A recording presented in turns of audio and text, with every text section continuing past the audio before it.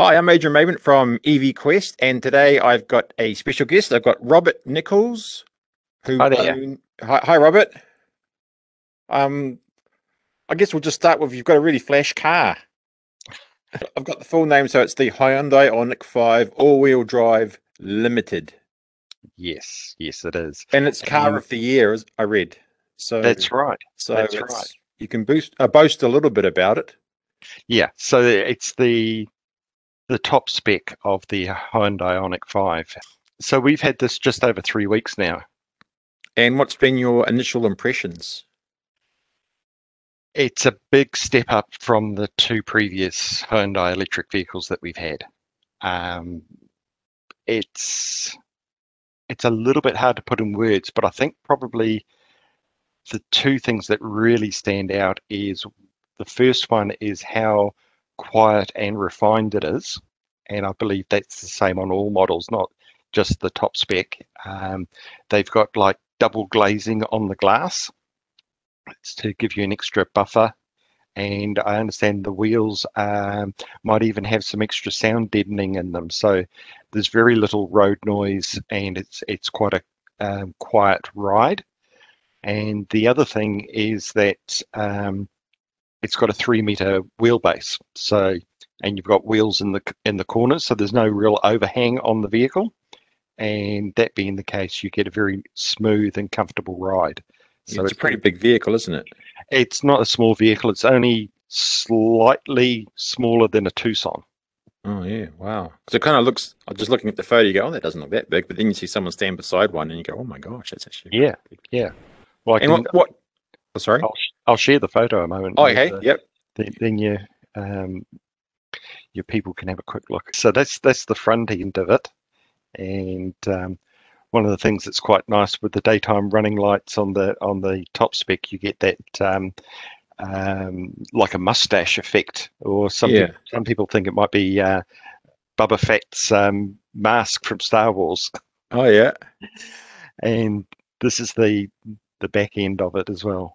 And one of the things they make note of in the design, it's all sort of like a throwback to the 1980s with all these pixelated squares and bits and pieces. Yeah, because I read it's partly based on the original, the Hyundai Pony, isn't it? But, That's right. That's right. and what cars did you have before this as a So our very comparison? first car was this one here. We had the original IONIQ 28 kilowatt motor version. Um, the other vehicle that we then transferred to, let me go, was the Hyundai Kona. And the principal reason for us swapping vehicles was my wife has quite bad arthritis in her knee, and the IONIQ 28 is a relatively low vehicle, and so the seating position wasn't very comfortable for her. So we decided to take the step up into a Kona. So, are you mainly using the IONIQ 5?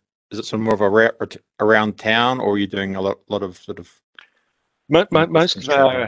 our trips are sort of long range trips. We frequently go to Gisborne, go to Whakatane, go to Tauranga. From Um, Auckland? no, from Hamilton. We're Oh based yeah, in sorry, Hamilton. coming from Hamilton. Yeah. Yep. And so we get around a reasonable amount. We also, go up to Auckland, down to Wellington, those types of things. So most of our travelling is long distance travelling as opposed to round town travelling. Yeah. So So if that, you're going from Hamilton yep. to Auckland, hmm where do you charge? What do Where you? do you charge? How does it work? How does it all work? How Well, far do you get? in the new vehicle, we get around about the 380 kilometre range, and the reason for that is that it's got two motors, so it's all-wheel drive, and it's a much heavier vehicle. It's almost I think it's 2,200 odd kilograms, so almost getting towards 2.5 tons. Um, and what we do is we just work out where we want to be stopping for a break, whether it be a coffee stop or a lunch stop, and whenever we're stopping, we're thinking, okay, if we stop at this place, we'll plug in at the same time. And rather than having range anxiety with the new vehicle, we've actually got charger anxiety. Oh, In yeah. that the charger finishes way before we've finished our cup of coffee or a Oh, toilet stop. We went up to the Bombay hypercharger the other day, and we arrived there with 20% left in the battery, and we plugged in, and it took it to 80% in 14 minutes and 33 seconds. wow, that's fast. Yeah. So it wasn't even time to really go away from the charger to go and have a cup of coffee.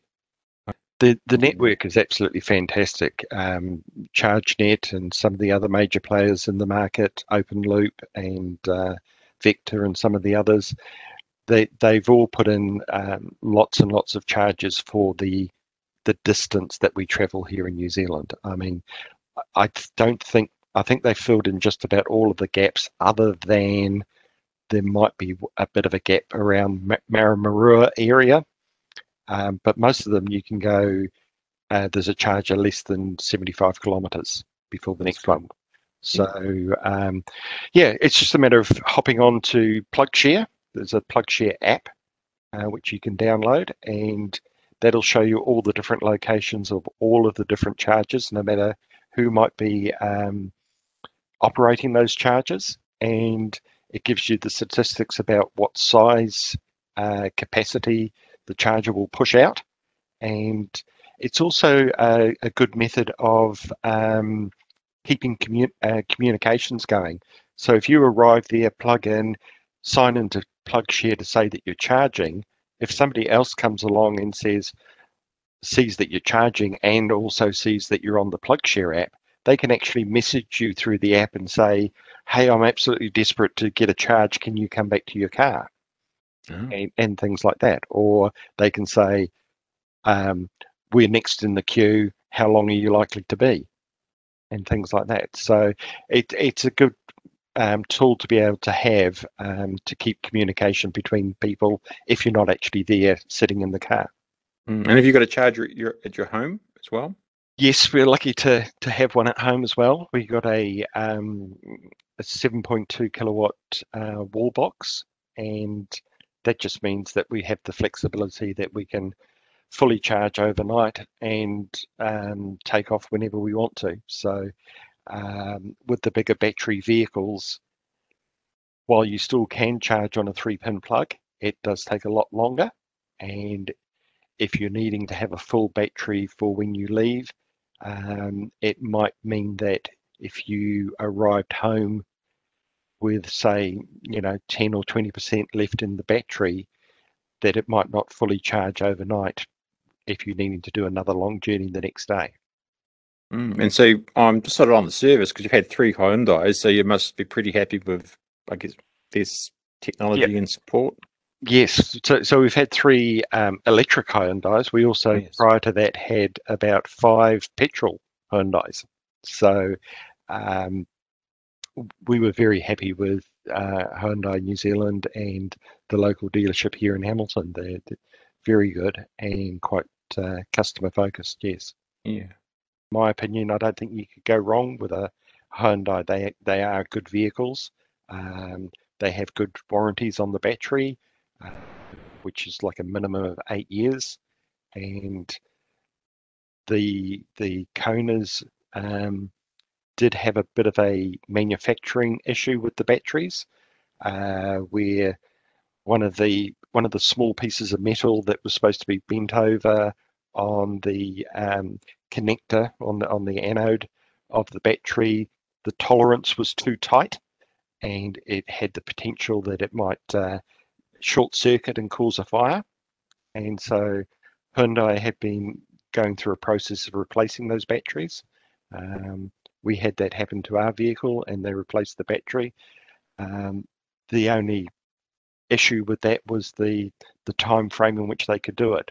They were constrained by how quickly they could get a battery in from Korea, and of course then we had all the supply chain and COVID and all those types of problems wound up within that. So they certainly stand by their product, and it seems to be as good, if not better, than most. In fact, at the moment, there's a large number of original IONIQ 28s coming off lease, being sold through Turners and Trade Me and things like that, and they're representing very good value for money for people to get into something if they don't want to get into a Nissan Leaf.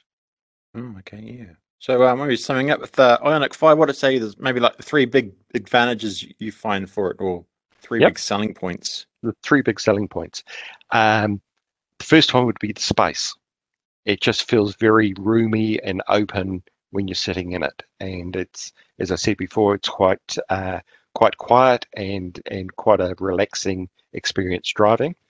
The other thing is that it has a new 800-volt charging platform, and what that means is that it can charge really, really quickly, and it'll go from like 20% to 80% in like 15 minutes.